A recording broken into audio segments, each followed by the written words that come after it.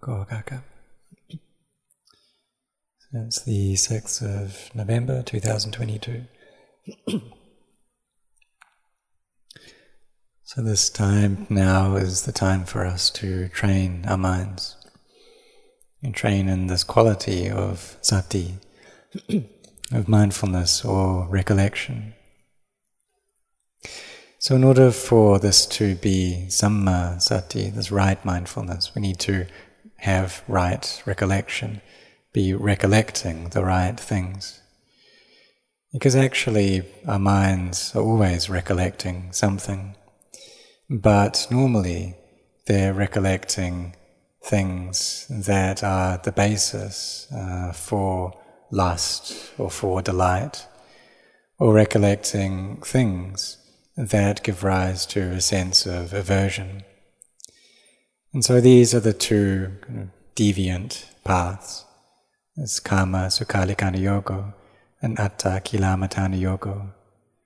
So the paths of indulging in sensuality and the path of self-mortification, these two extremes, and neither are paths of peace.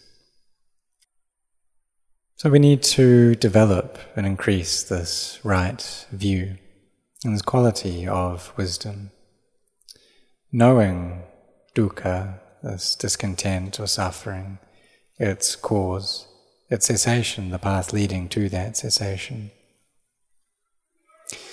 And so we get there by developing mindfulness, this path of sila, samadhi and panya, of virtue, collectedness and wisdom, and we walk this way, this noble path.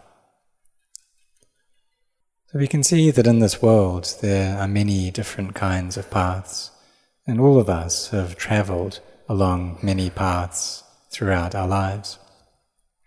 And these paths, for the most part, are very easy to travel along, and sometimes we can do so with great speed. There are many different kinds of them. But the path to meet with genuine happiness, the Buddha was the first person to have discovered that path. And before his awakening, he contemplated into dependent origination, contemplated into emptiness, and saw how all physical and mental things are stressful, they're inconstant, and they're not self. They're empty.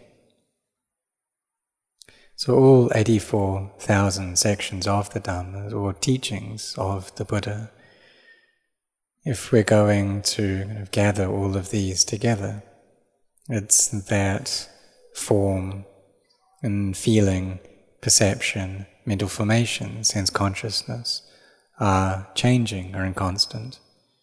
These are things that can't endure, and they're not a self. And this is the very heart of the teaching of the Buddha. And for those who understand and see this heart of the Buddha's teachings, they see the Dhamma. And they've practiced the level where they know the Dhamma. So they've seen how physical and mental things are anicca, dukkha, anatta. And as this knowledge develops and our practice develops in stages, it goes from the path of sotapanna, so the fruit of sotapanna, the path and fruit of sakadagami, of anagami, of arahant. So we train our minds to grow in this quality of right view, this quality of wisdom. And we do that through walking this path, walking this magga. So when we have this quality of wisdom, then we'll be set on this training, on this practice, able to see the suffering that arises within our hearts, even though it may just be a small amount. We ask ourselves, why has this suffering arisen? And why can't I seem to do anything about it? What is the suffering? How does it come about? And where does it come from? So we probably know already that when there is this kind of sense of self, then the suffering will come up. It comes up because of me, because I don't like something, or because I am separated from things that I do like. So whenever there is a self, then suffering will be present. And when that self is absent, then there can't be any suffering that arises. So the Buddha taught about dependent co-arising, and how with the presence of this, then there's the presence of that. And through his awakening into this, his heart became pure. And so he taught us this teaching of anatta. But normally when we see things, I see a form, then we see it as a self, as me, as mine, as material things. But when samadhi arises within the heart, then we see that on a more subtle level. When our eyes see something, then there isn't that proliferation. And if we have wisdom, then we'll see that that form is merely form. So when we say this, we use this phrase, it's merely form. And what that means is that it doesn't actually have a name, it doesn't actually have a color, it doesn't actually have a size. And if that starts to deteriorate and break apart, or if the elements separate out, then we'll perceive anatta right there. And so they say that it's this coagulation, or this gathering together of things as a heap that obstructs our view of anatta. It's our changing of our posture that obscures this dukkha, the suffering. And it's the continuity that obscures our view of anicca, of impermanence or change. And so we don't perceive that. So with these bodies, if we sit for long periods, or stand or walk, or even lie down for long periods, then there'll be pain that arises, because we're not changing our posture.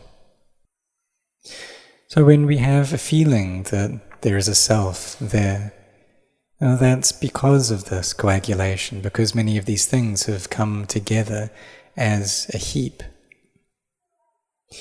So we can see that in this Uposatha hall that we're sitting in.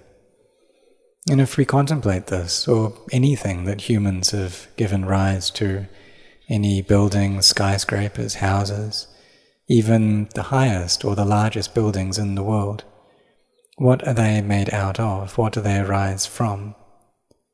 Well, they're constructed from bricks and rocks and sand and wood and metal. And there's also the water element as well. And if we separate all those out, then there's no building there. There's emptiness. So therefore form is equal to emptiness. So this form is emptiness. In its reality, form isn't there. So this emptiness is form, because form is emptiness, so therefore emptiness must be form. In that, it's not actually there. And so there isn't kind of a self there within that form.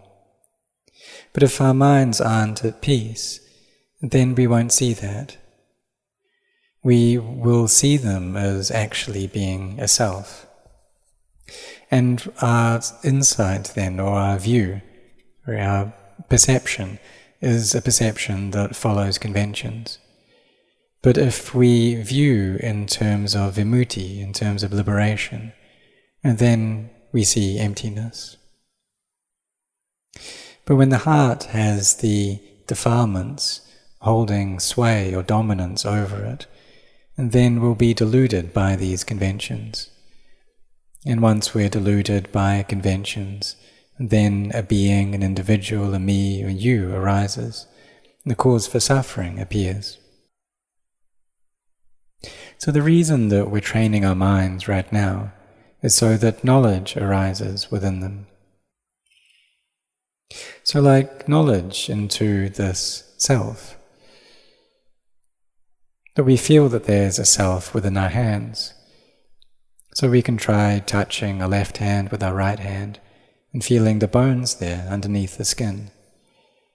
But really, the bones within our hands and the bones of other people and the bones of animals, they're not different, they're the same.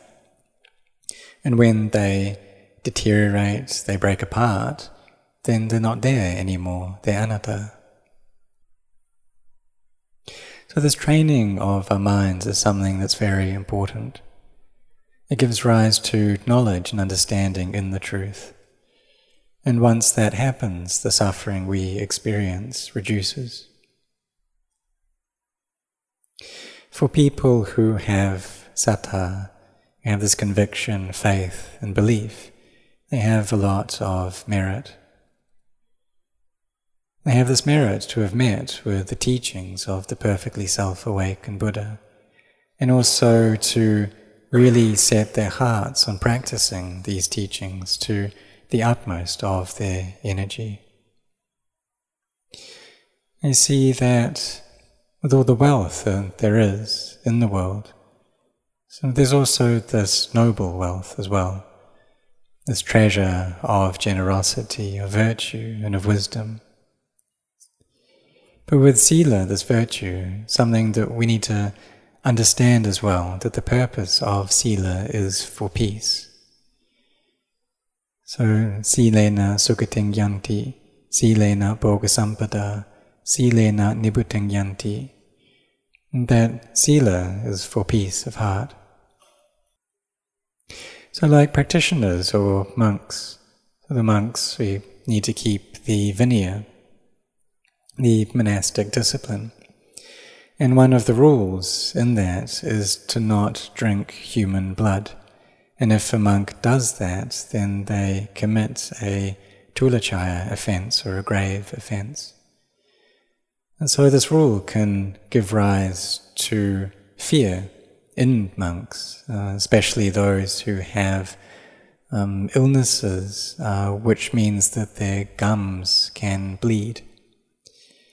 And so they may always be spitting out that blood because they're afraid that if they swallow it, then they will fall into an offense.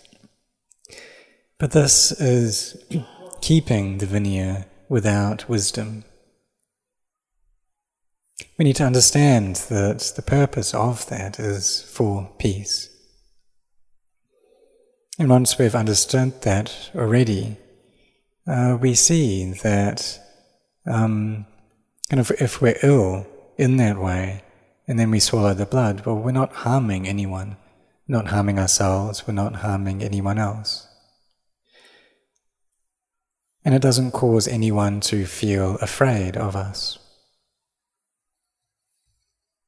And so it's not an offense, because we don't have any intention there. So the purpose of sila is to give rise to peace of mind and to not create chaos or confusion. But in the beginning, we may not have this kind of wisdom, so our practice of sila can make things turbulent. But when we gain this understanding, then we can put these things down and our minds can enter into peace. And this helps for samadhi to arise, because there's nothing there which is disturbing our hearts. And when this samadhi is well established already, and sati, as mindfulness, is working together with the heart, then we can gain an understanding into the true nature of the Dhamma. You can see all material things arise and cease. And this jnana, this knowledge, can arise. And seeing all things like this arise and cease, we can gain this deep understanding that this is how it really is. So we may have heard this before about perceiving sankharas, these fabrications come and go, seeing form arise and cease, but we may not actually see that for ourselves. But when this knowledge arises, then we gain an inner understanding of that. And we actually see for ourselves these teachings of the perfectly self-awakened Buddha. And this gives rise to great faith in the practice, that faith becomes full in its energy, and then we really set ourselves on this practice in order to truly know the Dhamma. So when our minds have this energy to them, then we can see that this body is just composed of elements, and we can see that with clarity, and there's no doubts left about that. Like we may have heard about Venerable Sivali, that when he was having his head shaved to ordain, and then initially he became a Sotapanna. And so for practitioners, this can happen to them as well, that when they have this great energy to their samadhi, and they're contemplating into the body, then they can see just one part of the body, the hair of the head, hair of the body, the nails, the teeth, or the skin, for example, fall down. And then they gain this clear understanding that brings up this realization of stream entry. So may you be firm in the training of your mind. May you have a lot of mindfulness. And when you do so, when you're very mindful, then you're close to the Dhamma and close to the Buddha. And this will give rise to the inner nature of awakening, or this inner Buddha within the heart. And so may all of you set your hearts on this.